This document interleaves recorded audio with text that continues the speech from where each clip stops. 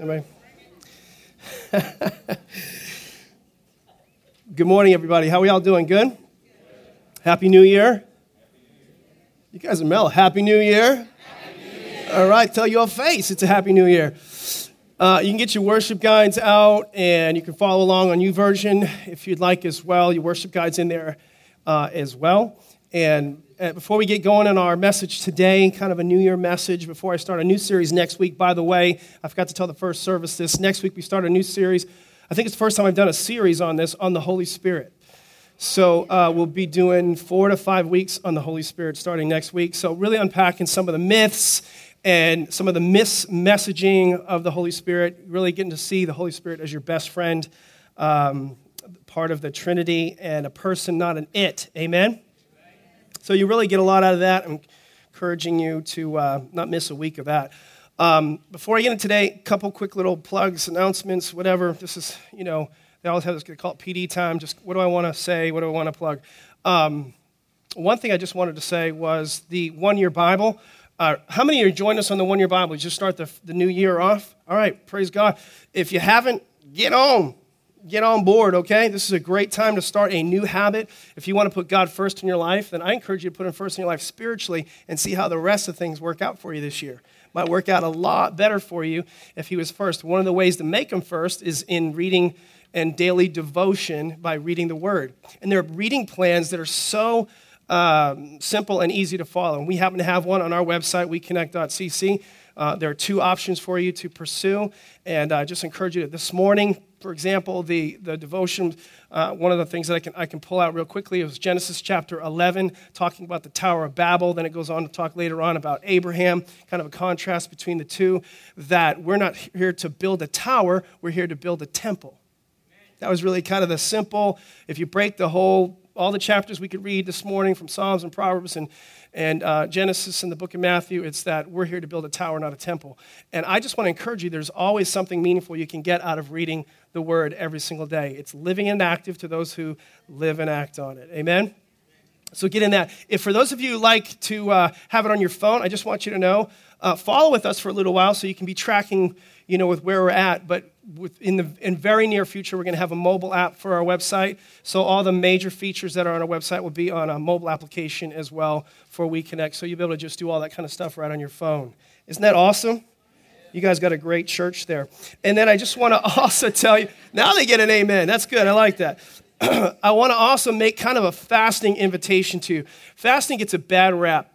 I didn't successfully fast, meaning I didn't get through whatever commitment I made, 3-day, 1-day, 7-day, 21-day. I didn't have a successful fast until I was 35 years old, which therefore I've only been fasting successfully about a year. And I'm praying fasting through the lying spirit, this particular fast.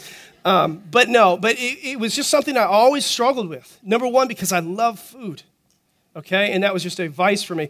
Fasting has typically been, and the preoccupation is all about food. It's not just about food, which I'll come back to in a second, but I just struggled with that. And so I just want you to know, I know what it's like. I know the apprehensions.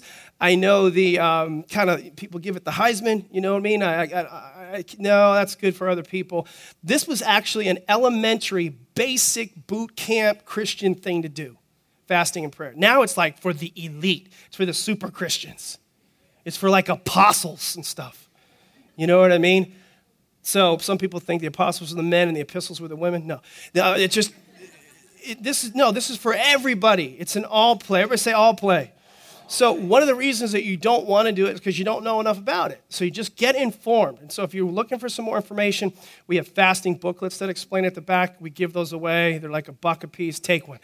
There's a I don't know why that's funny, but anyway, it's free. Fast Focus, which this is what I want you to see for the new year as we go into the new year. It kind of brings fasting into a focus. And then I get some practical information on how to make your fast successful. That's online, also on hard copy in the back of the sanctuary, and I think downstairs in Guest Central as well. And then I have a fasting CD where I did a whole message. For probably out of the last 10 years, 5 or 6 out of the last 10 years, either the last Sunday of the year or the first Sunday of the new year, I did a whole message just on prayer and fasting. So I think 2012's message is available in the lobby, where all the CDs are. Those are all free. If you ever come in and you see CDs there, you can take those.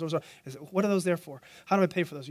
They're free. Freely we have received, freely we give. So those CDs are down there. So you can walk out of here, if you don't have all your answers about fasting, you can get them. You can get them, okay? And if you need more information, I'll be here at the service up front if you want to ask me questions about prayer and fasting, because I've become a student of the subject, and I just got to tell you, it is one of the most beneficial things you can do for yourself spiritually, emotionally, and physically. Jesus actually said this. I was reading in my Bible just a couple of days ago in John chapter 14. It talks about the enemy's coming, but Jesus said, he has no power over me. He has no power over me. And then he goes on, I want the world to know that I love the Father and I do exactly what he tells me to do. In order for us to show God we love him and do what he tells us to do, the enemy can't have power over us. And I was reading that, and I felt like the Holy Spirit was saying to me, and I'm just pointing this back at you guys too, is, can you say that, Deryck? Can you say that the enemy has no power over you? Are there areas in your triune being, spirit, mind, and body, where the enemy has control, where you've lost control? Let me flip it. Are my thoughts out of control? Can I even focus for 5 minutes on what the guy is saying up front there? Or is my brain going towards this? Or am I thinking about my checkbook? Am I thinking about how hot that girl is? Am I thinking about eating after church today? You understand what I'm saying? Are we under control, or is something mastering one of the parts of our triune being? The only thing that should master us is the Holy Spirit according to his word. And so to get to a place where our vessel, this soul, is pure and therefore powerful. It has to be purified. And one of the ways to purify it is to unplug from the world and plug more into the things of God. So Jesus said are you guys getting something out of this? This is all bonus stuff. So in Mark chapter 9, verse 19 and 29, which is what the fast focus was about, Jesus is talking to his homies, his disciples. And the disciples are frustrated because they tried to help a young boy who was demon-possessed. And they didn't have the power to set him free. And so Jesus is frustrated with them and says, oh, unbelieving, faithless, you could say, and perverse generation. I mean, he basically kind of puts it right back to him. Here's your problem. There's unbelief and there's perversity. Unbelief, if you took that word and you kind of put it in its simplest terms, unbelief is basically you are disconnected from God. Perverse is you're too connected to the world. Fasting is simply unplugging from the world and plugging more into the things of God so that you can say, it doesn't have any power over me. Now I can love God and I can do exactly what he tells me to do. Does that make sense? That's what I want to invite you when you go on this journey, and it's not just about food, although that may be your thing.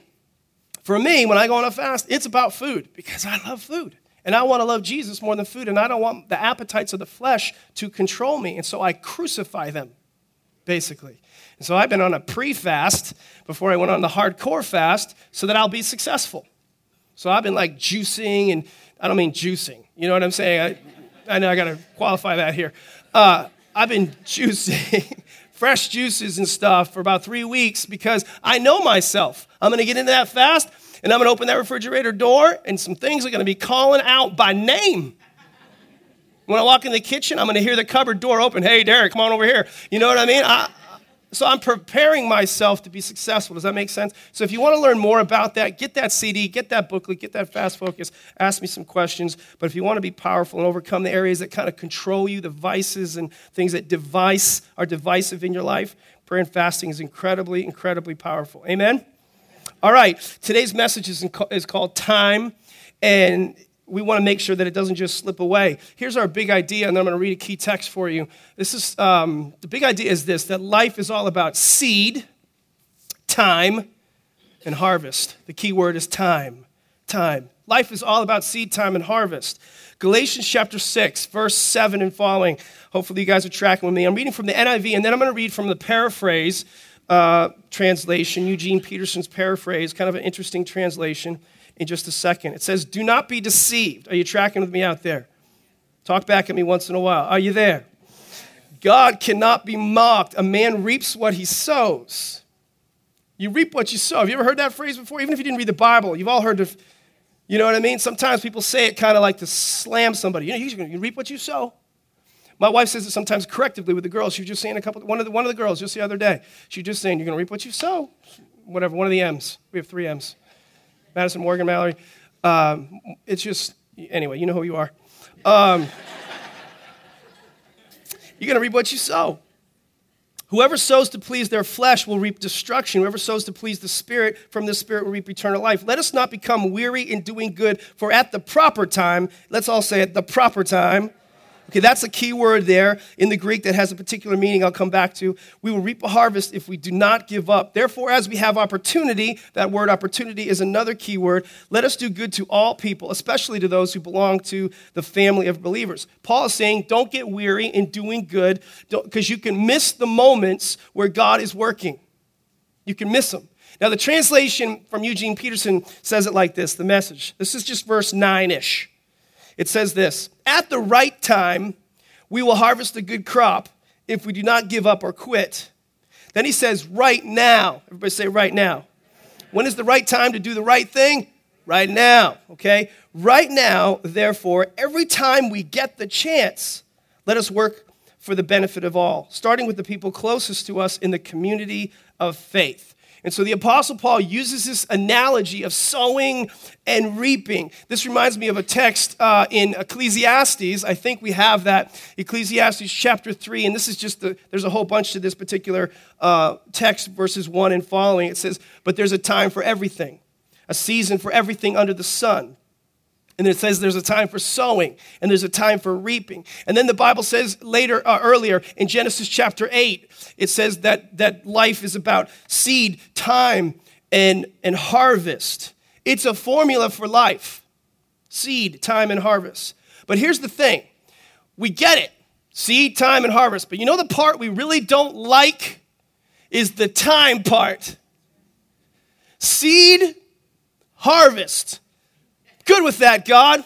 You know what I'm saying? Like, I want the harvest, and I want it now. I want to plant it, and I want to pluck it. I want to do something at 9 a.m., and at 5 p.m., I want to see the harvest from that. But there's this little thing in the middle called time. Turn to your neighbor and say, time. Turn to your second choice. Say, time.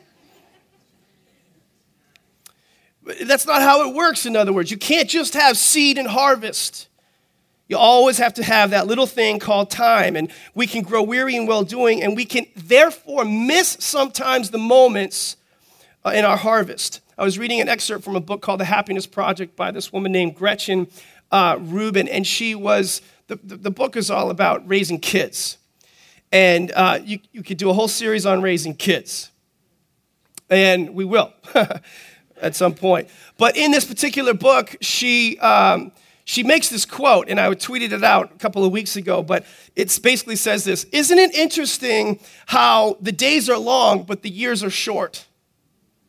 When it comes to, anybody out there, a parent, know what I'm talking about, that when it comes to raising your kids, the days are long. There's times where you're looking at this little booger, and there's supposed to be a blessing, but it's a little booger, and it won't go to sleep. I can remember my son when he was born. We were just talking about this the other day when kind of my little goddaughter was over just the other day, and we were talking about. I remember holding Devin up, and this is my firstborn. I didn't know much back then, as much as I know now about kids, but still learning a ton. But I remember holding up and just tell me what you want. He couldn't speak. He still struggles to speak. I'm just kidding, son. He does a good job. But, I'm holding him, and I'm just like, just tell me what you want. He's crying, and I just changed your diaper, and I just fed you, and I just rocked you, and I just burped you, and it seems so forever. But then at the end of a year, we're sitting around at Christmas time, and my wife has these memory books. What do you call your little memory book thing? Funny book. She calls it a funny book, yeah, because she records all these funny things about it. And we can be looking through that, or we can be looking through an album of pictures. And you look back to the year and all these pictures, and you're just thinking, where did the time go? It was just like in a blink. In the day, it was forever. In the year, it was like that. It was like that. The days can seem long when you're raising your kids, or frankly, anything that God has called you to do, but the years can seem very, very short. Moses said this, he said, teach us to number our days aright, so that we may gain a heart of wisdom. Psalm 90:12. He isn't saying this. He isn't saying, teach us to know how many days we have left so we can kind of get this thing called life all worked out right. He isn't saying, God, teach me to number my days right so that I can, and have the wisdom to know how many days in other words, don't put a big countdown clock on the wall for me. Deryck, you have 3,690 days left. That's not what he's talking about. And every day it counts down. You're like, okay, I'm a little bit closer, so I better get my act together. I think we'd love to have a countdown, but that's not what we all intuitively know, that we're not going to know that. No man knows the day or the hour the Son of Man will return. No man knows his last breath, but God the Father. All right? So he's not talking about that. He's not talking so much about a countdown clock. That's not what the scripture means. No, it's about how to count what counts so we can make the most of the time we have. Help me keep what matters first and foremost so I can make the most of the time that I have. How many of you here are iPhone users? Which is to say, how many of you are Christians? No, I'm just kidding. I'm going to be a little feisty this morning because I got a bad cold. So iPhone users. So if you've got, I don't have the i5, whatever, S. I have the i4S because somehow all my kids have the i5. Well, not all of them, but, and two of them do. And I'm thinking, well, how did this happen? But anyway, that's another story. That's back to the booger versus blessing. And, but in the i5, there's a new application in the photos, and I may butcher this, but I was looking it up online, checking it out. And basically, there's these 3 categories of how your photos can be stored. You can have moments where you kind of can just zoom in on just a particular moment. Then you can zoom a little bit higher, and you can have what they call collections. Then you can zoom even higher, and you have like kind of the year in its entirety on your phone.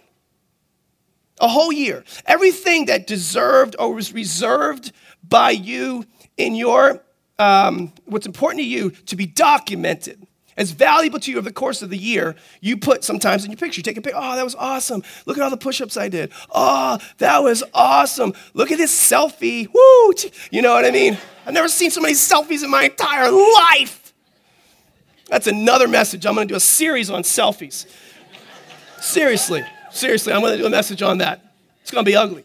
That's going to be the motto.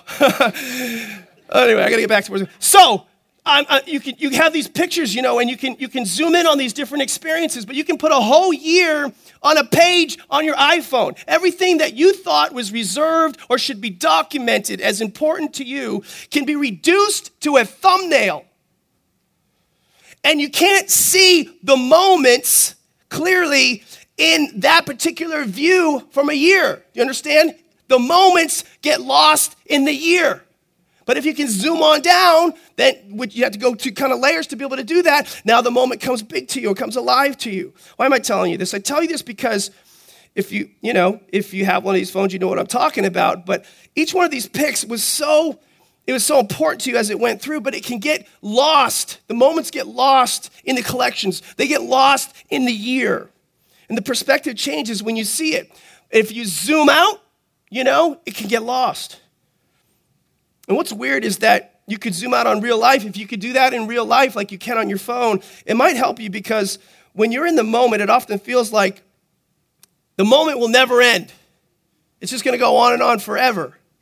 But when you look at it against the backdrop of a year, sometimes you can't even find that moment on your phone or in life. And Moses is saying we need to number our years aright.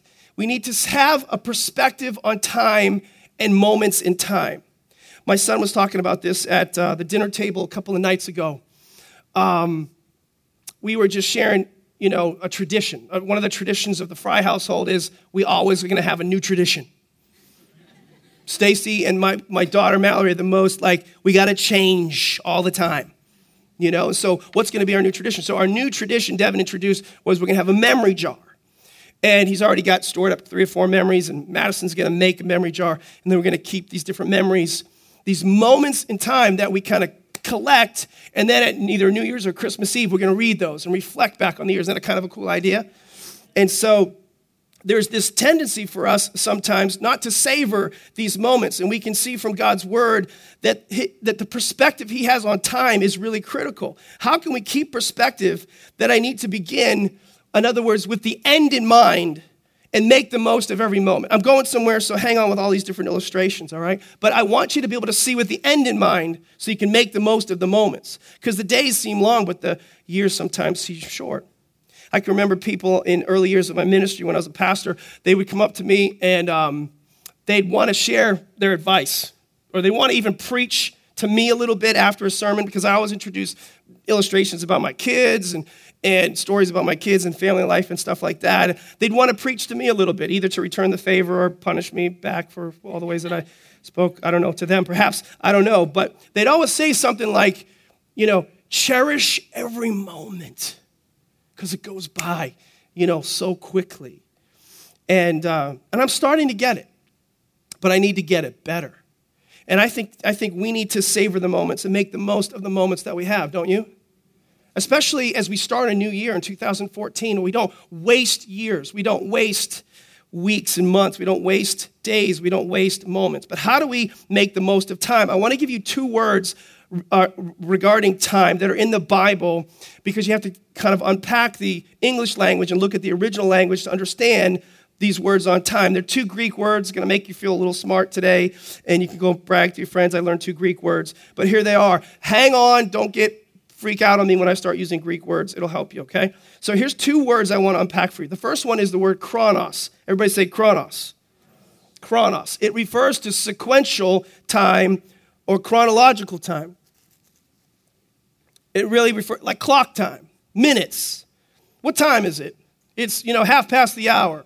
He was 30 minutes late. How many more minutes before this message is over? The chronos, is everybody tracking with me? Chronos is quantitative. It's measured. It's measured by minutes. Moments are measured in minutes.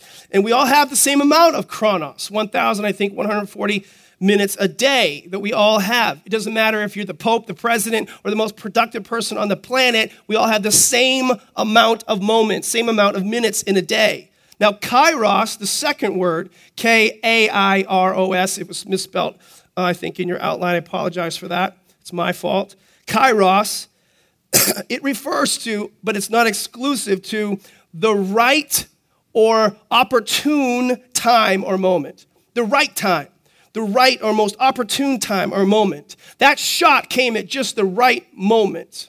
It couldn't have come at a more perfect time. That phone call came at the perfect time. Kairos is a special time. It's a time when God shows up in a remarkable way.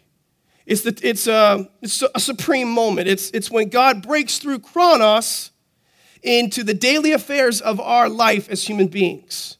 In Romans chapter 5, verse 6, it's not in your notes, but it basically says this: you see, at just the right time, kairos, when we were still powerless, Christ died for the ungodly. God did that for you and for me. We know an example of kairos was when Jesus was baptized. God the Father spoke from heaven, and a dove, the Holy Spirit in the form of a dove, came down upon Jesus. That was a kairos moment. Everybody tracking with me out there, okay? We all have the same amount of chronos, but kairos is when God breaks through the chronos and shows himself in the daily affairs of people. How many of you would like to have or live in the kairos zone at some level, where God gets involved in your daily life, in your affairs, in your experiences, and helps you mitigate and navigate all the messed up, cursed stuff that we're dealing with every single day? We all want more moments like that. We want to be able to say, like Jacob, surely the presence of the Lord is in this place. And so that's kind of the Greek. Let me give you the English word for this. When I was in college, it was probably the first time I recognized this word being used. It's very simple, but I didn't get it so much then as I do now. But I remember a girl coming out of we had this church for students called Vespers. And she came out of Vespers service, and something had happened to her. And she came over to me, and she kind of grabbed me, and she goes, I just had a God moment. Can I tell you about it? And she proceeded to unpack like this story. A God moment is kind of more the English version. So I'm going to make kairos and God moment kind of an interchangeable thing. And then I'll give you an example that was more personal to me. I can remember with my family in 2011, with my 2 youngest kids, Madison and Morgan. And my wife and I, we were going on vacation to the Bahamas, suffering for Jesus. And it was a big deal. For us to be able to go to the Bahamas was a huge, huge deal. We were so blessed and so privileged to be able to do so. Long story behind all of that. But you know how you build up for a vacation. Kids count down, X out their calendars. You know what I mean? It's like you talk about it weeks before at the dinner table. It's a big deal. So we finally get ready to go. We head off to the airport. We get to the airport at like 6 in the morning or something like that. Get in the line to do your bags and check in, and our flight is gone. Immediately you kind of have that panic, button right there in front of you, just waiting to slam it. For some reason, we were a little startled, no doubt about it. My kids are like, "Oh my gosh, what's this mean?" They're asking, when they ask a million questions at the worst time possible. Like, do you think I have the answers right now? I just heard it like you. I want to be quiet. But we're processing all that. And so my wife and I, my wife's very logical. She's just kind of come to me and, I tell you what happened. And basically there was a miscommunication from the airline where they changed the flight time where it was going to leave earlier. We never got that email. I have an assistant that kind of filters some of that stuff. She never got it. I'm calling her, "Gretchen, I'll have your head."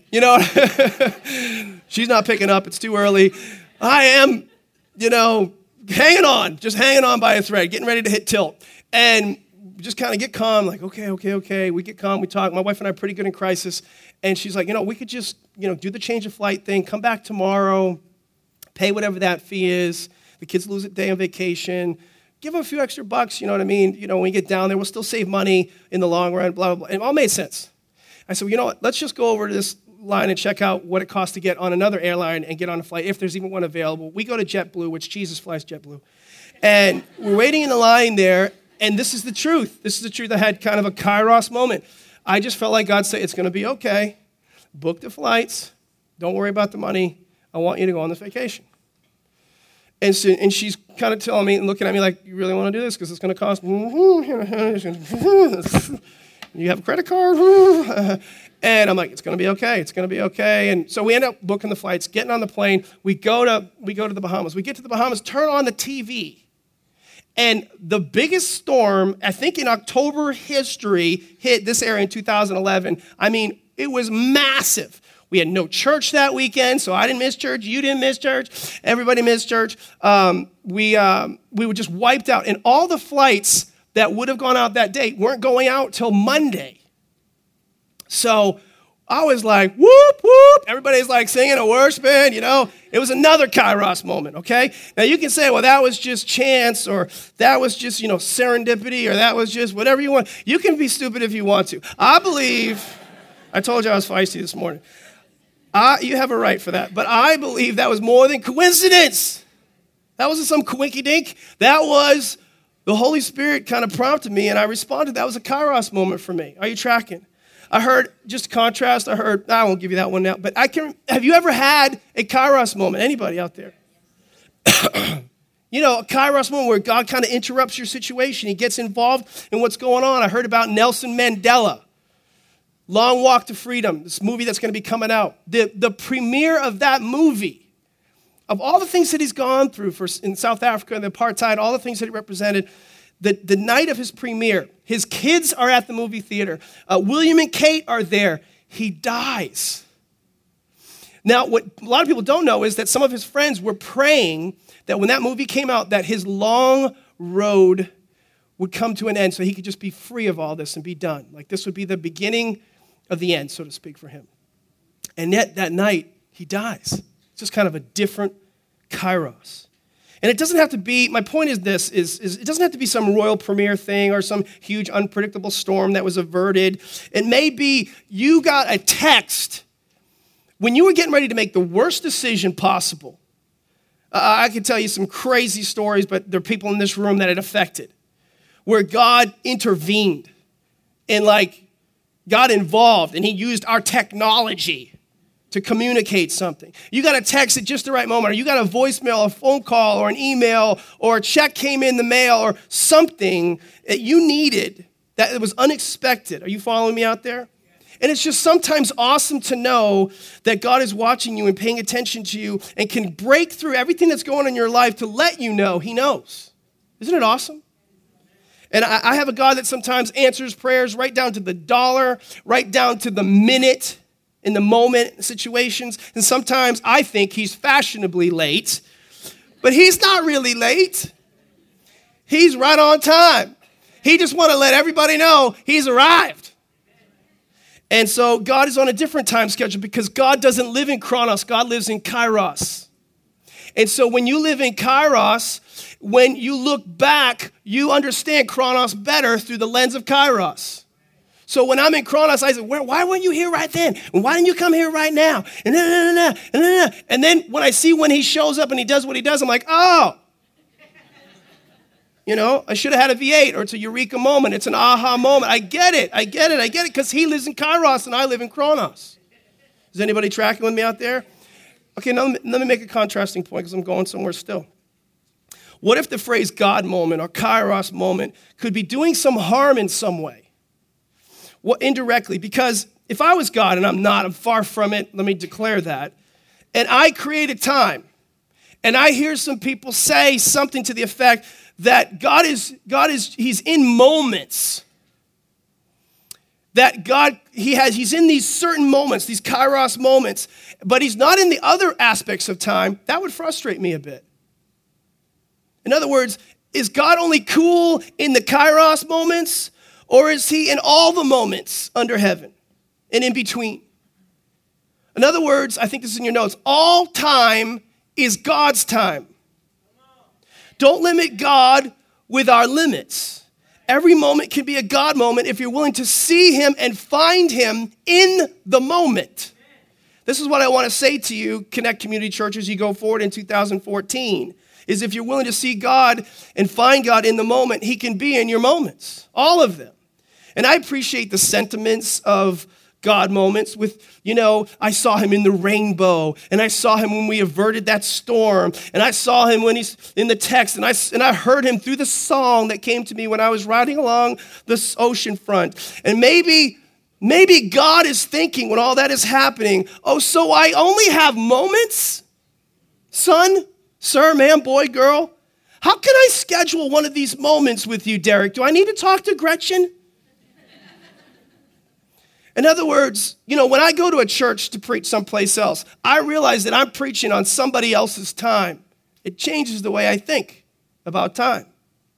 I steward time. I live time. I monitor time differently. Or when you and I wake up in the morning, this is perhaps how it should be, and we look at the world that God has made, where he said originally, when he was looking into the darkness, let there be light.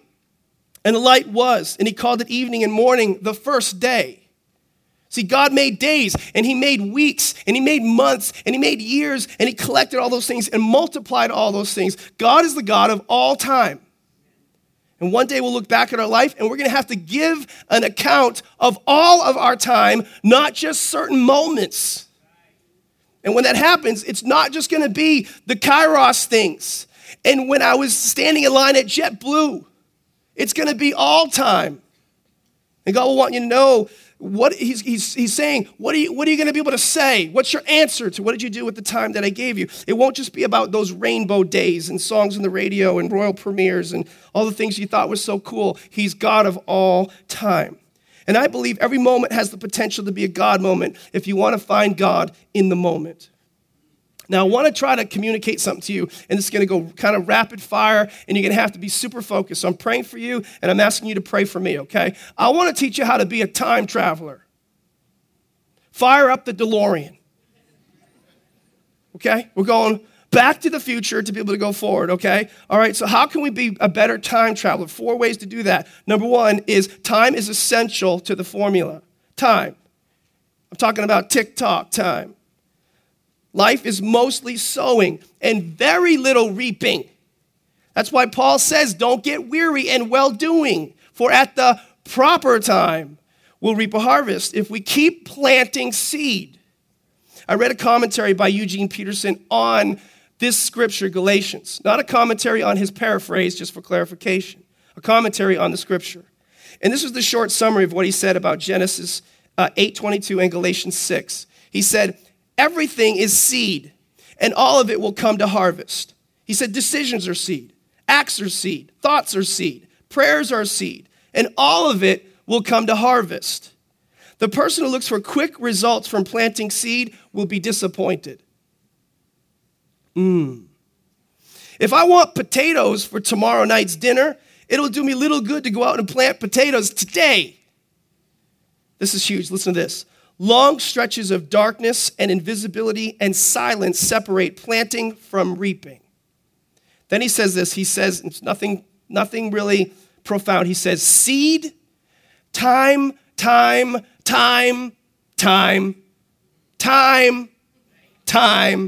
chronos, time. Say, it's getting annoying. I know. So is waiting. Waiting's annoying. Seed, and then some time, and some time, and some time, and some time, and then harvest. Number 2. So time is critical, essential to the formula. Number 2, the harvest is inevitable, but growth is invisible. Growth is hidden in chronos. Therefore, you have to be patient and you have to persevere while you wait for the promises in your life, where you wait for things to be fulfilled and change in your life. And God gives us encouragement in this key text today to those looking at chronos and says, I want you to come over into my time zone, the way I look at time. I want you to develop a spirit of patient perseverance. As you go into 2014, patiently persevere. Can I have an amen out there? I need you, and God's saying, I need you to trust me in the chronos and to recognize me in the kairos. Number 3, but sometimes we miss the kairos because it's dressed like chronos. Sometimes we miss it because it's dressed like chronos. Another way to say this is often the miraculous is disguised in the mundane. We miss the tree because it's dressed like a seed. I know this sounds kind of deep, but I'll try to unpack it with less analogy as we go forward. But this is what happened, big picture in the heavenlies. God the Father sent his Son down here to earth. He opened up the heavens through the work of his Son to live a life perfect on earth, to die, to pay for our sin. The wages of sin is death. The gift of God is eternal life. And then he was resurrected so that we could overcome in this life. He had to overcome death and the grave, everything. All right? But this is what happened. When Jesus did all that, he put every moment in time back on the market to be redeemable. Every moment that was messed up, screwed up, sidetracked, and sidelined now can be redeemed. Romans 8:28 says he works all things together for, this is what that scripture is about. It's related to time. He works all things together for good to them that are called and love God and are called according to his purpose. This is the formula. Time, all right? But then kairos in every moment. He can take all those moments and work them together for good. He can redeem them, but they had to be bought back first. And Jesus did that for you and for me. That's what's so good. I put every moment on the market back for you to redeem it and turn it into God moments. So things that were meant for harm, things that meant to destroy you. I mean, my whole life would be destroyed if it wasn't for what Jesus did and accepting what he did and seeing God in the moments of my life. Now, because of Jesus, number 4, you can create and not just wait for kairos. You can create it, not just wait for it. Do you get this? In other words, ladies, when you're shopping, you don't have to wait for God to give you the best parking place. And, God must not be here. I didn't get a front row today, so, God's not here. Well, maybe the kairos for you is going to look different. Maybe, God's got me at the back row on purpose because he's going to teach me something in the chronos while I'm walking. Maybe I need to do a little jogging this year from here to the front door of the mall. And I'm going to worship my way from my car all the way to the front door of that mall. Are you tracking with me? Maybe that's what he's wanting you to do, to recognize and respond to the opportunity that he's put in front of you. How do you do that? Because if you miss the moment, you might miss the miracle.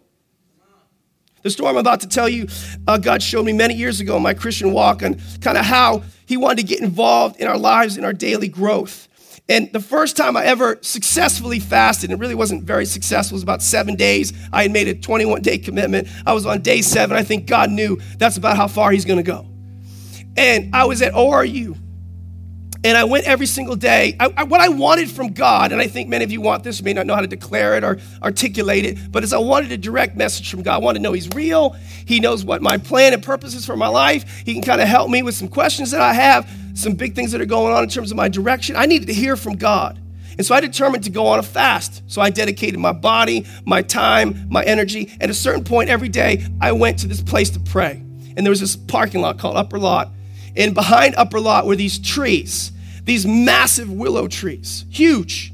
Underneath these willow trees, you could get underneath them, and there were these 2 stumps, 2 trees that got cut off. And I would go there every single day, and I would sit on one stump, and I would wait to talk to God and believe that he was sitting on the other stump. You say, that's crazy. I know.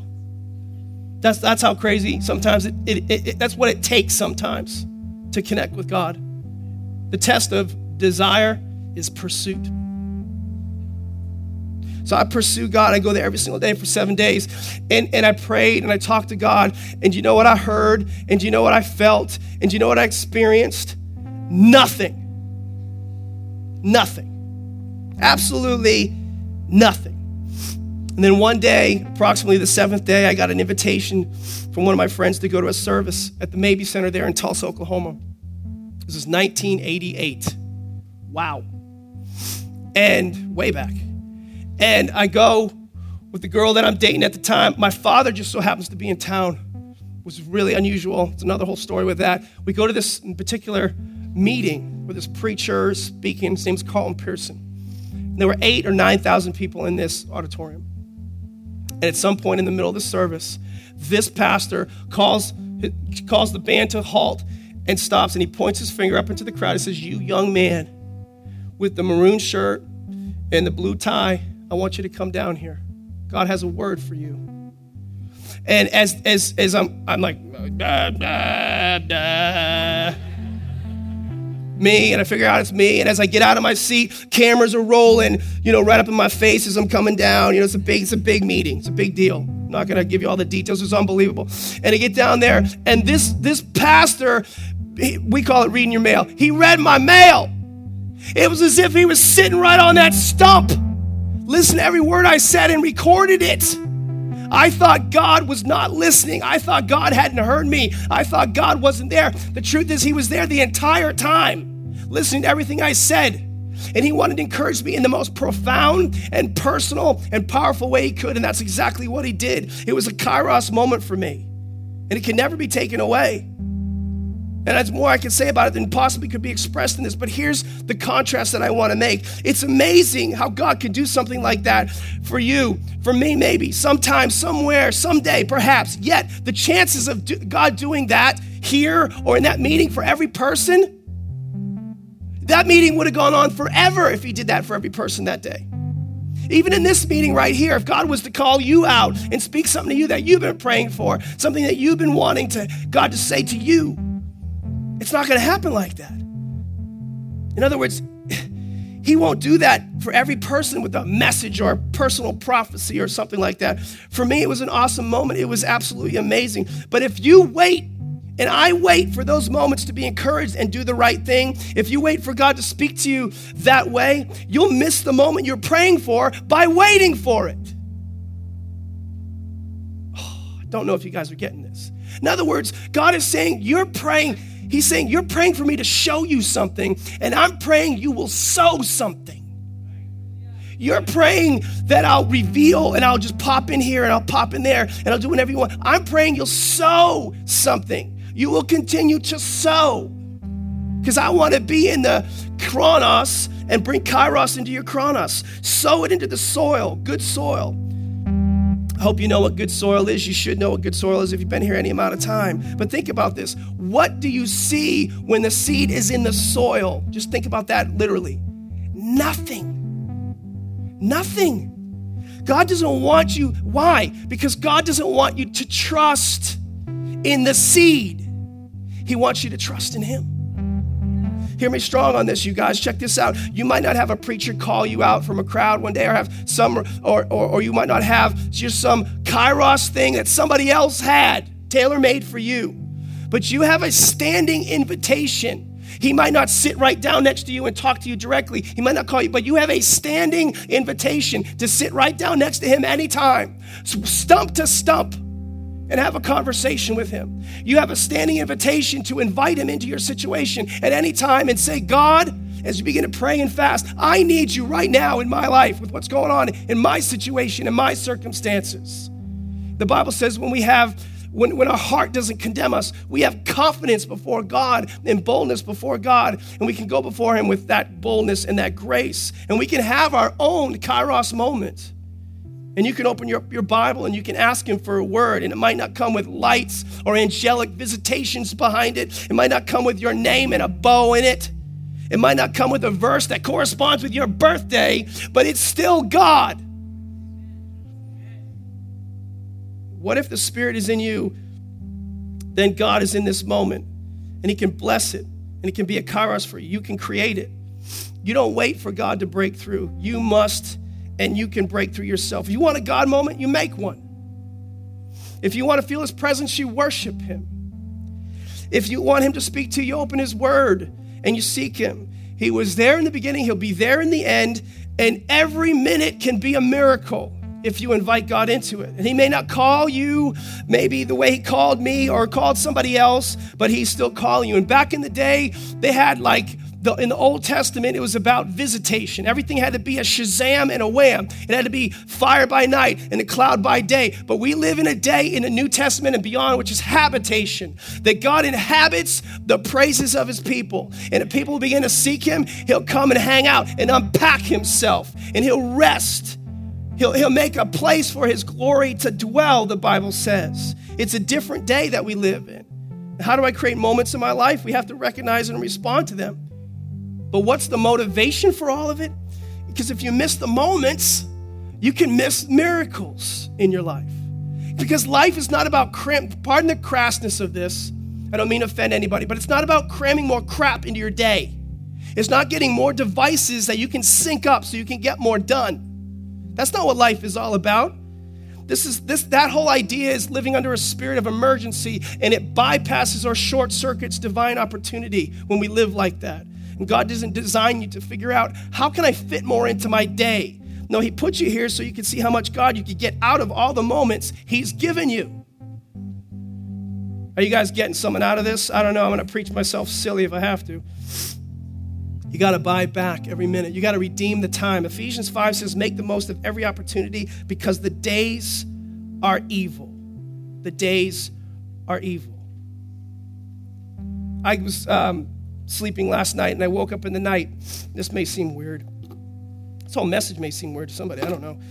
But I was looking at some of the watches that I had. I was thinking about them. And this would be peculiar at first, but I've got a lot of watches. These are just some of the watches that I have. Like, Jesus, help this man. This isn't all of them, just so you know. All right? And every one of these watches has a story. Every single watch that I have, I just realized this, every timepiece I have in my possession was a gift. I didn't buy one of these watches. They're all gifts to me with a story behind every single one of them. And some people love me, just, bought a nice watch. This was, I think, for my birthday. This is my installation. Some people call it my incarceration. Every one of them has a story. And I was telling God, I realized that every timepiece I have was a gift, and I care for and steward. I love watches. Okay, I'll just be honest with you too. I think God, gives you the desires of your heart. I guess those that delight themselves in the Lord.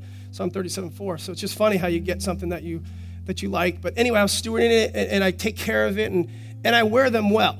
Let's just say some of them are nice, and some of them are not that expensive. There's nothing special about them. But when I was telling God, every timepiece was a gift, and He said, "You know what, son? Every bit of time that I've given you is a gift." It's all a gift. But some people don't wear it well. Some people don't steward it that well. Some people you just put it in a drawer. Some people just get it all banged up. They don't savor what they've been given.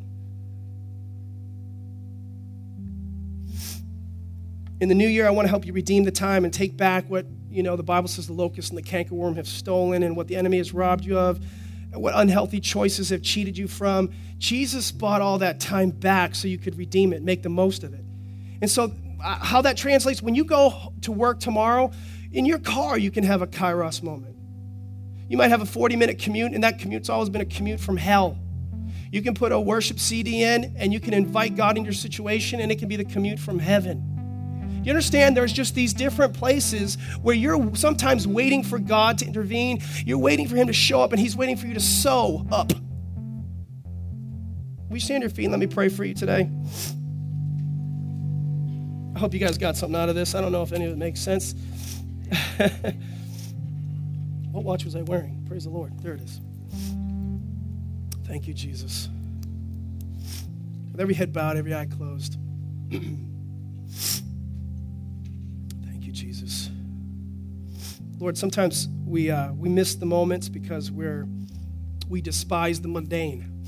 We're starting a new year. We have a whole year ahead of us, many moments.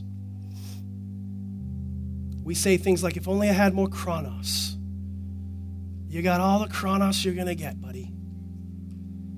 You get this opportunity again to make the most of the chronos, thereby turning it into kairos, knowing that you'll reap. The Bible says, if you do not faint and you do not give up, you will not faint and you will reap if you do not give up. In accordance with Luke 18:1, I pray and never give up. Lord, I pray that every person in this room would just have that mentality that the time they've been given cannot be wasted, and that you want to be a part of every minute because you're the God of all time. And I thank you, Jesus, for coming into our life, into this crazy nuts world, and all the mess that's going on all around us. And you gave us a way to redeem every moment and to make the most of it. And I invite you, Holy Spirit, into my life, into the life of this church, into the life of the people that are here that by faith receive, that they need more of you in their life. Would you change our perspective on time so it doesn't just slip away? In Jesus' name. If there's a person here in this room who came here and you're just like, I can't leave yet. There's just something not finished, something not done. I can think of no better opportunity to give you than to start not only your new year, but your new life by knowing Jesus. And this is if you've never done this before. If you've been here before and you've done this, this doesn't apply to you. That's settled. It's settled. But if you've never done this before, you never invited Jesus into your life and you want to know him personally, you can settle that right now on earth for eternity by just accepting what Jesus did for you on the cross 2,000 years ago, acknowledging that he's your God and your Savior. You can't save yourself, and just praying with me. And if that's you, with every head bowed, every eye closed, would you raise your hand and say, that's me? I'm not going to embarrass you. I just want to pray with you. If that's you, God bless you, brother. Is there anybody else? All the way in the back. Thank you. Anybody else? God bless you. God bless you. Thank you for your faith and your boldness. I don't want to miss it. Am I missing anybody? Good hand so I can high so I can see you. Thank you, Jesus. Church, would you pray this with me? And those that raise your hand, would you pray with me? I'm just going to lead you in a prayer. This is going to invite Jesus into your life. Say, Jesus, I decide today to put you first. I take this time right now to put first things first. You, Lord, are my Savior. From this day forward, I give you my life. Help me in all my decisions and everything that's going on. I put my trust in you. I transfer my works to your finished work. I transfer my belief in myself to belief in what you did and belief in you. Save me in Jesus' name. Father, I pray that you seal that prayer in Jesus' name. And I pray they give away what God has given them, that something happened on the inside of them that's been ignited because of that prayer of faith. I thank you, Lord, that another sinner's come home, another one's name is written in the Lamb's Book of Life, and the angels in heaven rejoice because that has happened right now in Jesus' name. Can you all give me a big shout and an amen, and let's praise the Lord for that. Amen, amen.